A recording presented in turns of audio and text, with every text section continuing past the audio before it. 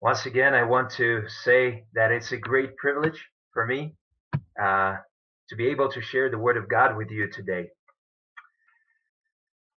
Let me start with a question. What do people think about Christianity?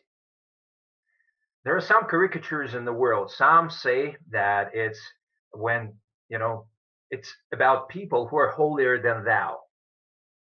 Others say that it's do your best and God will do the rest kind of religion. Still others say be moral and change your bad habits, and then God will not punish you. But these are all gross misrepresentations of Christianity, because God is much more than just your helper or someone you can bribe in, and salvation is much more than just just being outwardly moral, and Christ is much more than one of your stepping stones to fullness in life. Today, I would like to talk to you about who a Christian is and what a Christian does. Who a Christian is and what a Christian does. These are 2 points of my sermon today.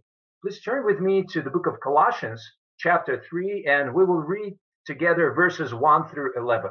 Book of Colossians, chapter 3, and we will read verses 1 through 11. Let us hear God's word. If then you have been raised with Christ, seek the things that are above, where Christ is, seated at the right hand of God. Set your minds on things that are above, not on things that are on earth. For you have died, and your life is hidden with Christ in God. When Christ, who is your life, appears, then you also will appear with him in glory. Put to death, therefore, what is earthly in you: sexual immorality, impurity, passion, evil desire, and covetousness, which is idolatry. On account of these, the wrath of God is coming. In these you too once walked when you were living in them, but now you must put them all away: anger, wrath, malice, slander, and obscene talk from your mouth. Do not lie to one another, seeing that you have put off the old self with its practices and have put on the new self, which is being renewed in the knowledge after the image of its creator. Here there is not Greek and Jew, circumcised and uncircumcised, barbarian, Scythian, slave, free, but Christ is all and in all. I owe you an explanation because I can't just start preaching from the middle of the book. So I'll give you a little bit of a background to the epistle of Colossians. So there was a church in Colossae, but Paul, the one who wrote this epistle, is not the one who planted the church.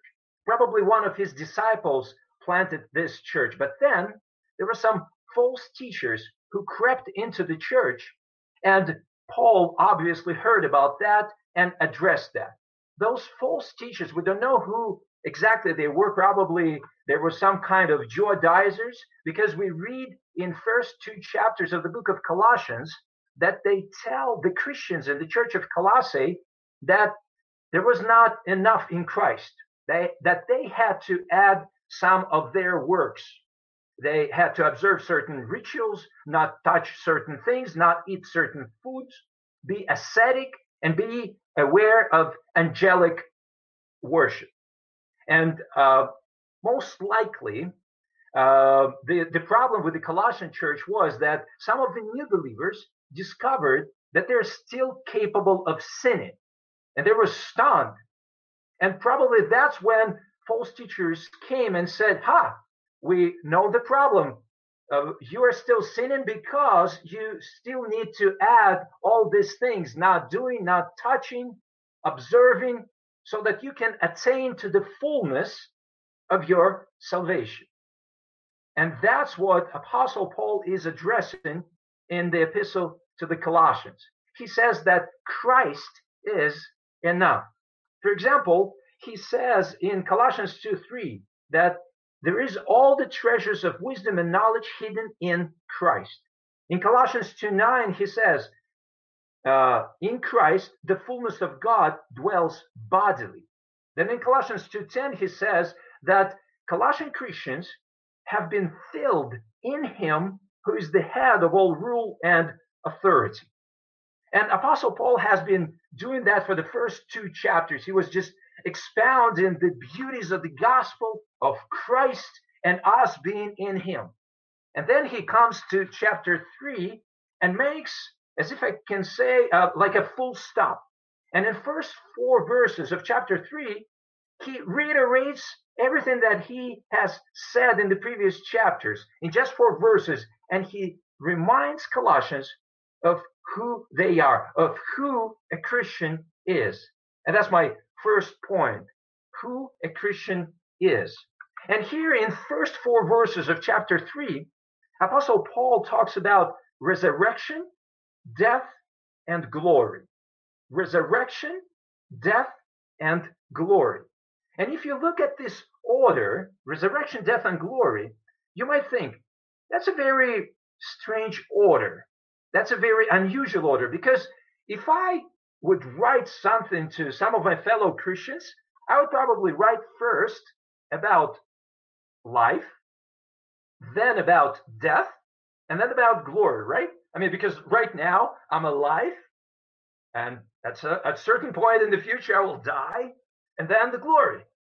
But not Apostle Paul. Apostle Paul writes about resurrection first, then death, and then glory. Why? Why is such an order?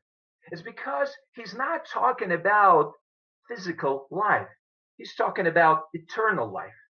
And eternal life is a different kind of life.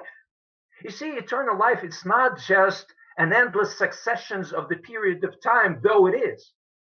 But first and foremost, eternal life is a different kind of life. And our Lord Jesus Christ, he described that life in John 17 when he said, life eternal is to know God and the one whom he has sent. So this different kind of life, which is called eternal life, is also a Christian life.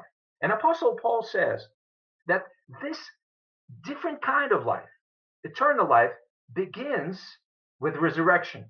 So resurrection is the inception of eternal life. It's the beginning of eternal life. Look with me again at verse 1 of chapter 3. It says, if then you have been raised with Christ, seek the things that are above, where Christ is seated at the right hand of God. So you see what Apostle Paul is doing? He starts from the beginning. He says, the beginning of a Christian life, the beginning of the eternal life is resurrection. It's when you've been raised with Christ. You see, all men and women are born dead. Yes, you heard me right. We are all born dead. Dead to pleasing God, to seeking God, to loving God. And our deadness is due to our sinfulness. We're all sinners. And we're carved in on ourselves. We set up our own agenda, even though God has made us for himself. But we live for ourselves, and we rebel against those laws that Jeremy just read in Exodus 20. We don't want to observe them. Why would we? I just want to live the way I want to live. And we discard the fact that God gives us everything for life. This breath that I'm now taking, the food that I'm having on my table, the shelter and everything else, these are all good gifts given from God so that I and you might serve God. But none of us do. We're all rebels and we rebel against God. And God has to punish our sin. He has to punish sinners because he's a just God. And the punishment against the crime against the eternal God is eternal.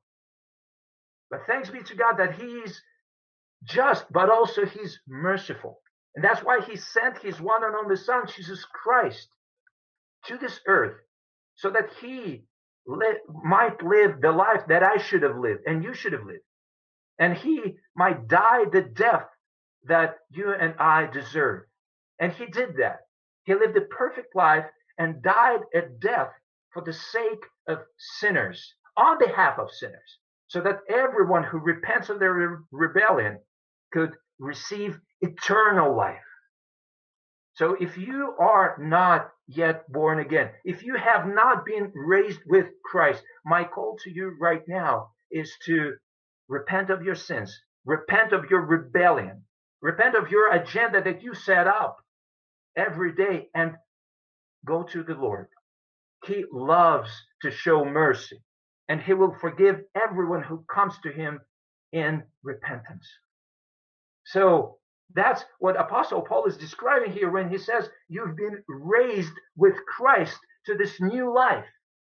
And you see, when we are raised with Christ to this new life, we're capable of new things. In the past, we were dead in our trespasses and sins, and we followed the orders of Satan. That's what Ephesians 2 says. We followed our own fleshly desires, and we couldn't do anything else. But now, since we've been raised with Christ, we're capable of seeking new things. We're empowered to seek new things, and that's why Apostle Paul says, if then you've been raised with Christ, seek the things that are above. Now you have the power and capacity to do that. In the past, you didn't. You didn't want to do anything that is right in the eyes of God, and you didn't even think about that. You didn't want and couldn't. But now, since you've been raised with Christ, you can seek these things that are above. What are the things that are above? These are the things that are concentrated on God, that are not concentrated on us. These are higher things, if I can say so. It's not just when you love someone who loves you, it's when you love your enemies. It's when you sacrifice for the sake of God, not just for the sake of someone else sacrificing something for you. It's a higher kind of things that you're seeking right now. And you can seek these things actively. How? By planning where you live, where you work, whom you marry, what you spend your money on, and so on and so forth. Let me give you an illustration. You know, in the past, we used to be a caterpillar who sought leaves. And now, since we've been raised with Christ, we're butterflies who seek nectar in flowers. We're a different kind of species. And that's what Apostle Paul is describing here. So resurrection is the inception of eternal life. And then he goes on and talks about death. And death is the mode of eternal life. Look with me, please, at verses 2 and 3. He says here, set your minds on things that are above, not on things that are on earth. For, that's the reason, because you have died and your life is hidden with Christ in God. Here's what Apostle Paul is saying. Dear brothers and sisters, you've died with Christ. And it's not just an allegory. It's not a hyperbole. It's true. You've died with Christ. And the life that you now live is life that is hidden in him. It's almost like you've been given a loan. Your hands, your eyes, your ears, your tongue, it's been given to you again now so that you can use that for the sake of Christ. You see, your past life finished. Now it's a new life.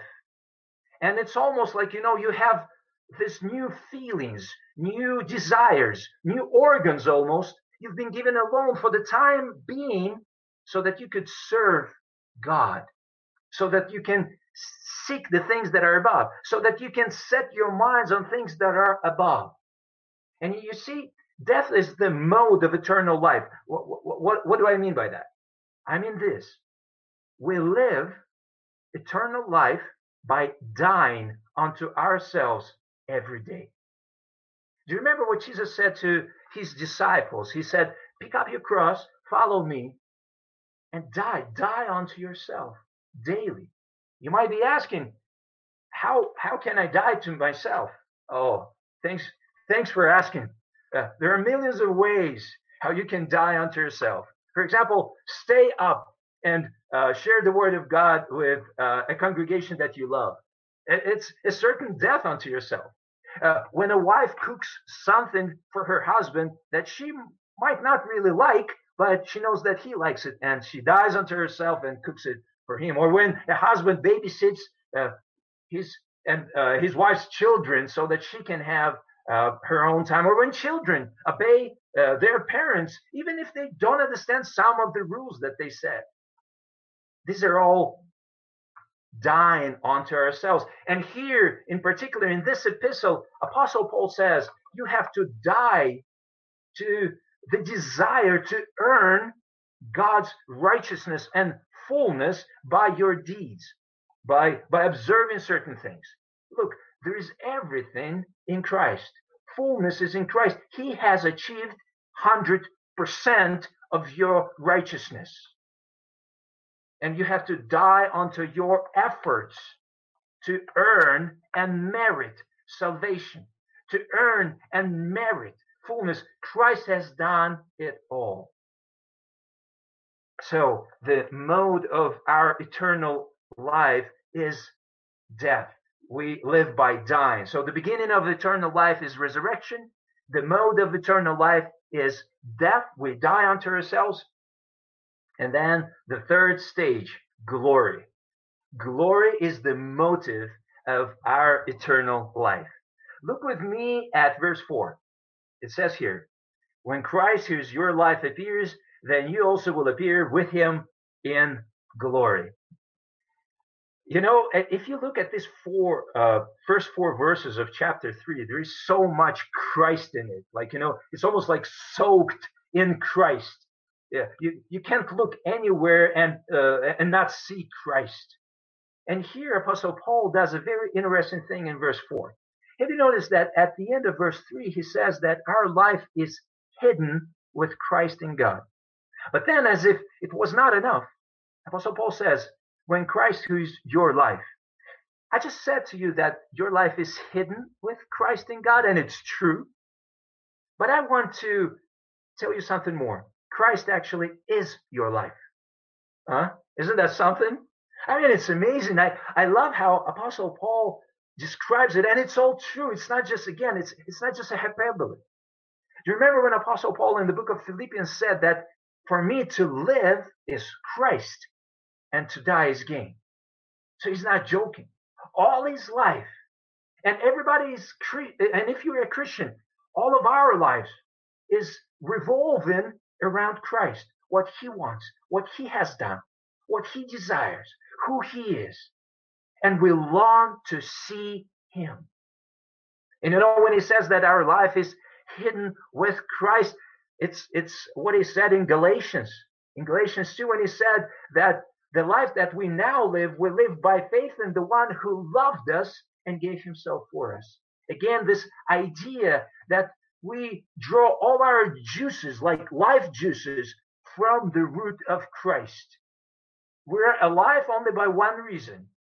He gives us life. The sap of life flows from our root, from our head into our bodies. So let us seek the things that are above. Let us set our minds on the things that are above. And it's interesting, you know, I thought of many passages where it says that we're not ourselves. We've been bought by a price, and we belong to the one who rescued us. We belong to Christ. And also here he emphasizes that we seek the time, like, you know, we long for the time when Christ will come. Do you see that in verse 4? He says, when Christ, who's your life, appears, then you also will appear with him in glory. Oh, we long for that day when we will see Christ as he is. Apostle John said about that in 1 John 3. He said, beloved, we're God's children now. And what we will be has not yet appeared, but we know that when he appears, when Christ appears, we shall be like him because we shall see him as he is. He's talking about the second coming of Christ. And he says, and everyone who thus hopes in him purifies himself as he is pure. That's our desire. We long to see that day. And in the light of eternity, in the light of spending whole eternity in our glorified bodies, with our glorified Christ, all new earth and new heaven, in the light of that eternity, we can die unto ourselves. We can sacrifice ourselves. I really like one illustration that I heard once in a sermon. Some people who spend all their life, energy, and effort on this life are like people who are sent by their company to Paris for just 6 months to work there. And they're given an apartment and they're given a decent salary. And can you imagine if they live there for only 6 months and they spend all their money on furnishing their rental apartment in Paris? They buy some Iranian carpets. They buy some expensive pictures, some very expensive home audio system. They refurbish some things, and they just do some renovation in the apartment, like make it really nice. But then you think, why are you doing all that? Why are you spending so much time, energy, and effort on something that will not last? You will return home in 6 months. Are you in your right mind? And some of us are doing exactly the same, spending all our time, money, and effort on this life when eternal life is awaiting for us. And I think that's what Apostle Paul is emphasizing in this verse 4. When Christ, who is your life, appears, then you also will appear with him in glory. We can't even imagine what this will be like, but it will be glorious. It will be wonderful. So that's a reminder that Apostle Paul gives us in this first 4 verses of who a Christian is. A Christian is the one who's been raised with Christ. He's the one who lives by dying unto himself through setting his mind on things that are above. And he's the one who anticipates like crazy the glorious vision and meeting with Christ himself. So that's who a Christian is. And then Paul continues and speaks about the outcome of this new status. He speaks about what a Christian does. And that's the second point of my sermon.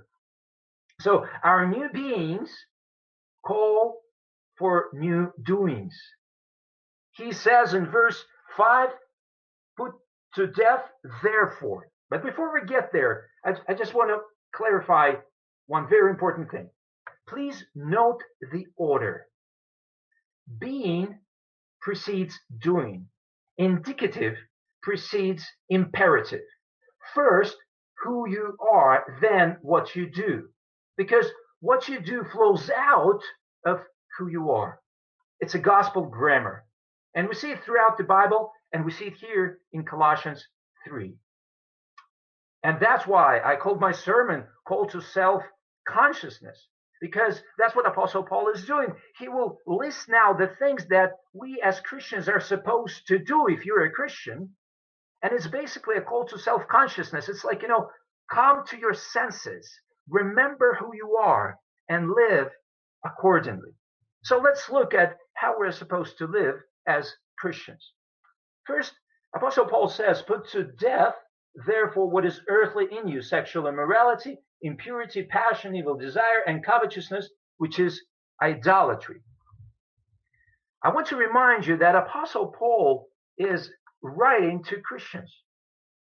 He's writing to Christians in Colossae. Why am I reminding this? Because some Christians think that they are supposed to be absolutely sinless. They are supposed to be, we are supposed to be, but that's not the case here on earth. On this side of eternity, we know we will never attain to perfect holiness. We will never reach the state of absolute sinlessness. We still sin. But we glorify God that our sins punishment and our sins vileness, all of this punishment is not imputed unto us because it was imputed unto Christ.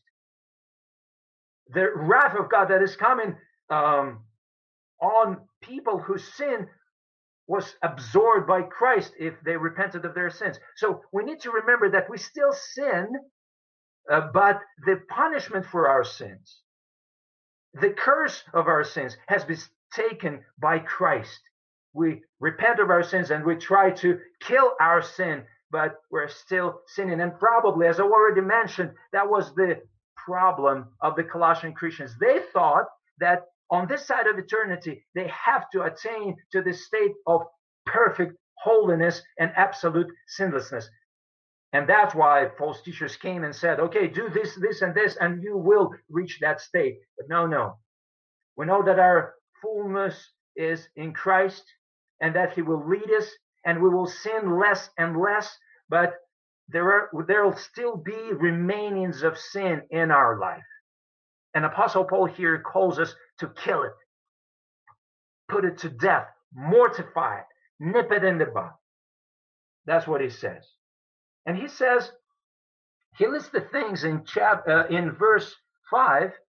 And have you noticed that he calls it all idolatry? He says, which is idolatry. I don't think that it only refers to covetousness. I think it refers to all of these things that are listed here. Please look with me at verse 5. It says, sexual immorality, impurity, passion, evil desire, and covetousness, which is idolatry. I think all of these things are idolatry. Why? What is idolatry? You see, idolatry is when we ascribe the worth that is only due to God to something else. And I can easily see how any of these things can become idols in our culture.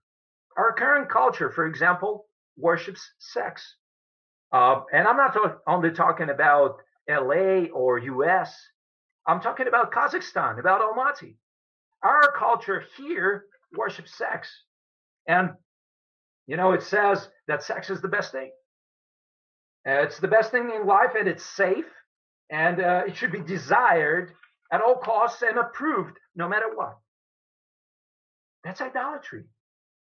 Culture around us ascribes such a worth to sex that it becomes an idol. But Paul says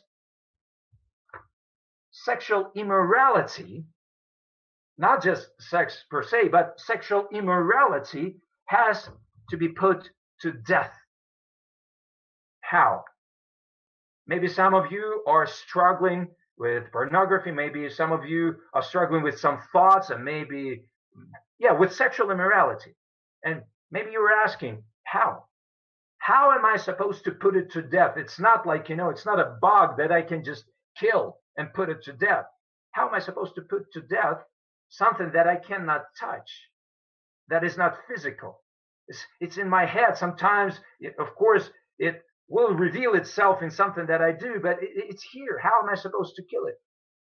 Remind yourself of who you are. If you are a Christian, I call you to self-consciousness. See, every call to holiness is a call to self-consciousness. Remind yourself of who you are in Christ. Remember who you are and set your minds on Christ. Just imagine, would you give yourself to sexual immorality in heaven, in presence of your Lord and Savior Jesus Christ, who died for this sin? I know even the thought is despicable, right? It's sickening to think about getting involved in some sexual immorality in heaven, in absolute glory, in the presence of our King and Savior.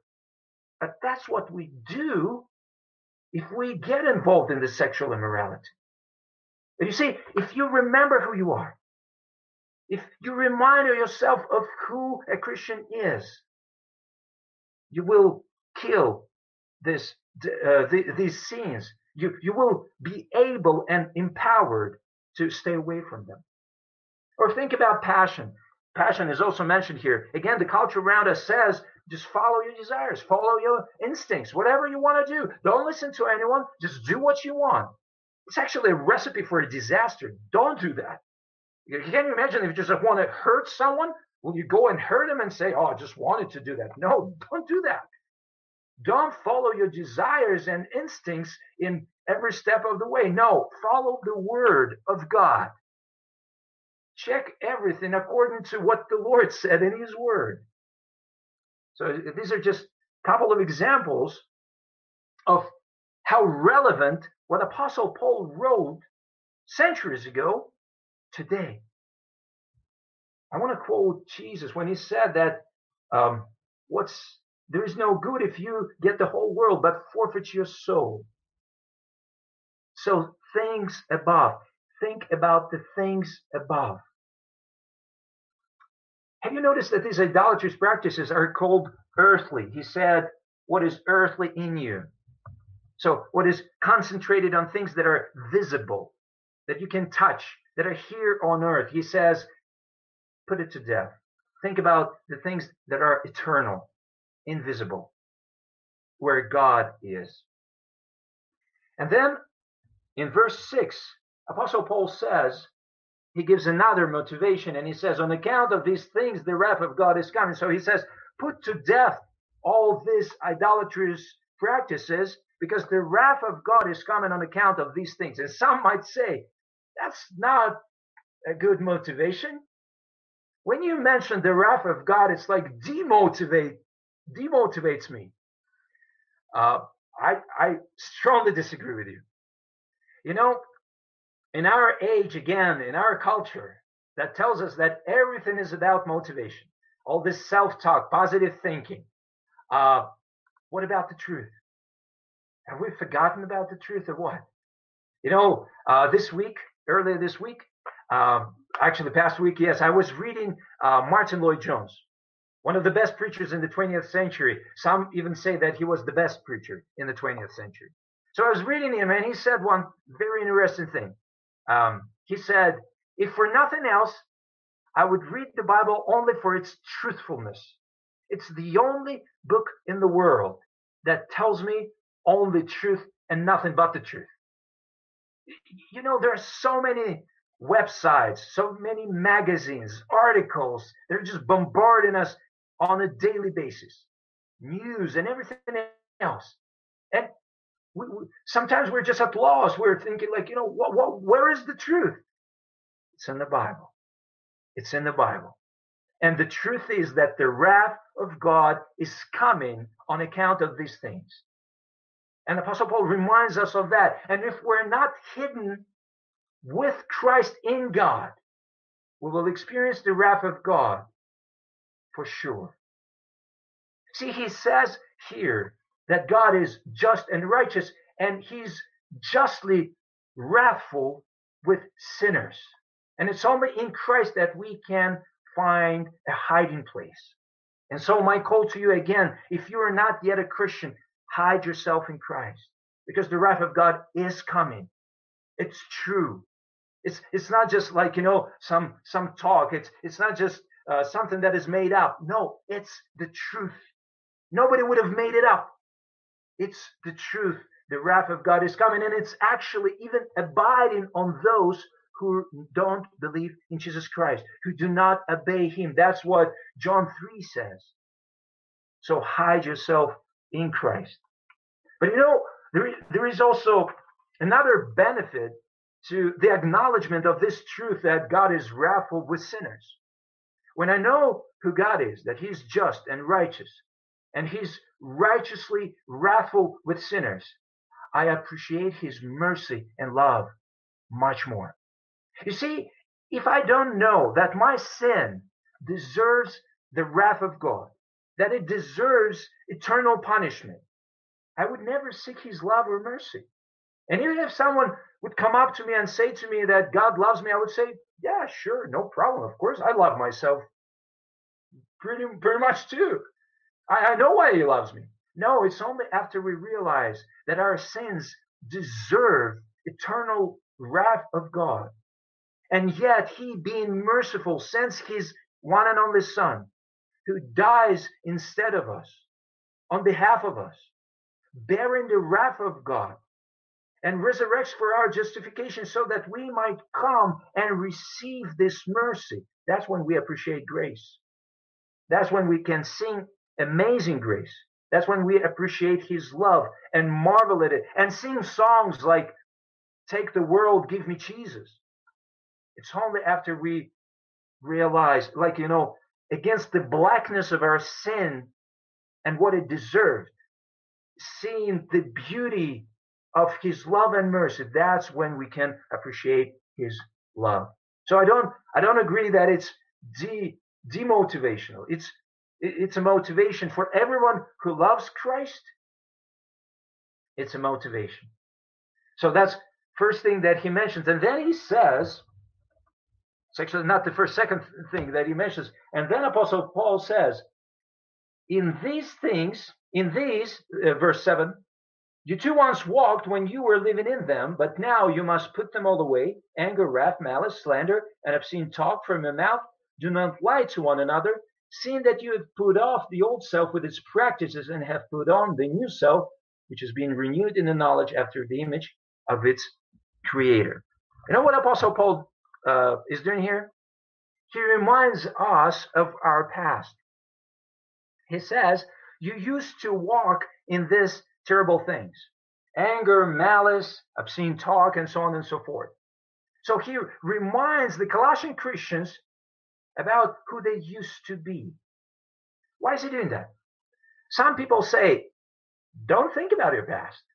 God forgave all your sins. He forgave your past. Why would you think about your past? I want to say something. You see, when the Lord says that God forgot all our sins, it doesn't mean that he underwent some kind of amnesia. No. When it says that he doesn't bring our sins, when he doesn't remember our sins, it means that he doesn't bring them against us. He remembers them, but he does not bring them against us because Jesus paid the full price. He bore the wrath of God on behalf of us. And for us, it's healthy and right to remember from where we've come. It's right for us and appropriate to be broken about our former sins. You see, it fills our hearts with gratefulness and thankfulness, and it also helps us to avoid the same sins in the future. Besides that, it just testifies to the goodness of God. And it just keeps us humble because we remember who we used to be, and we know that we are who we are only by the grace of God. So it's appropriate for us to remember where we used to be, and so that we can praise God, stay away from the same sin, and just stay humble. And also, Apostle Paul says here that we have to do certain things. Do not lie to one another, seeing that you have put off the old self with its practices and have put on the new self, which has been renewed in the knowledge after the image of its creator. It's a very important principle. You never put off something without putting something else on. It's not that you just got rid of sexual immorality without replacing it with something else. You cannot leave that space void. You have to do something else. I remember the story that Mark Dever once told of a new convert who once came to him during the weekend and said, "Now I'm a Christian and I don't know what to do. I know what unbelievers do on the weekends. They party and whatever. But now I'm a Christian and now this space of time is void. What am I supposed to fill it with?" But he had that desire inside of him, that instinct inside of him. I have to fill it with something else. I've put off my old self, and now I have to put on the new self. What am I supposed to do now? It's very important to remember that. And what are we putting on? Oh, the things that are above. Serving others, praying to God, meditating on his word, evangelizing, and just living a regular life for the glory of God. And let us look at the final verse, verse 11. We'll look only at these verses today from 1 to 11. So here there is not Greek and Jew, circumcised and uncircumcised, barbarian, Scythian, slave free, but Christ is all and in all. Why is Apostle Paul finishing like this? And It's just the end of the section, because the whole section goes all the way to verse 17, because after that he will talk about the things that we're supposed to put on. We just don't have time to look at all of this today. But the whole section is from verse 1 to 17. But here, why does he end this first, if I can say, paragraph with this? Like, here there is not Greek nor Jew, circumcised or uncircumcised, but all in all is Christ. I think it's very appropriate. Because you see, when you think about how am I supposed to have power to put all these things to death, it all goes back to our identity. It all goes back to our identity. Our life is the life of battle, if I can say so. It's a war between identities. Who are you? You see, if watching pornography makes someone feel loved, that's what their identity is, because they think, okay, that's what makes me loved. That's who I am. That identifies them. If letting yourself do whatever you want, like, just being angry when you feel like being angry, just letting them have it. If that's who you are, if that's what gives you significance, that's your identity. Where do you find your love? Where do you find your significance? Where do you find your worth? That's your identity. And you see, if you've been raised with Christ, if you've died with him, if you're looking forward to the glory, then you will live accordingly.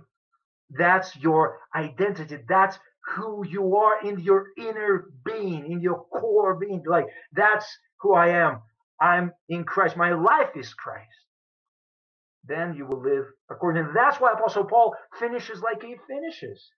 He says, he basically reminds them again of who they are. And he says, Christ is all in all. Don't think about, I'm free. I'm slave. That's what identifies me. Oh, my ethnicity identifies me. My work identifies me. My this identifies. No. Our first and fundamental identification is, I am Christ. He is my Lord. I am in him and he is in me. And I want to finish with this. I want to tell you that none of us, if you're a Christian, will miss anything in heaven with Christ. There won't be any time in heaven when any of us would say, I wish I would just get more involved in just, some of the sexual immorality or lying to someone else. Oh, I should have lied to that guy. No. All of us will be perfectly content in the glory of the presence of our Lord. And that's where we're looking for. And that's the motive of our eternal life. That's why we can die unto ourselves and put to death all of these things. So, dear brothers and sisters, may I finish in prayer. I love you, and I hope that this message encouraged you and to live out who you are in our Lord and Savior, Jesus Christ. Let us pray. Father God, we thank you for saving us and putting us in Christ. We're in him, and he's in us by his Spirit. We've been raised with him. We live by dying unto ourselves, and we're looking forward to being with our Savior in glory. May this truth transform our daily lives so that we can put to death all these earthly things that are still in us. May we live to your glory. We pray all these things in the name of the one who loved us and gave himself for us. In the name of Christ. Amen.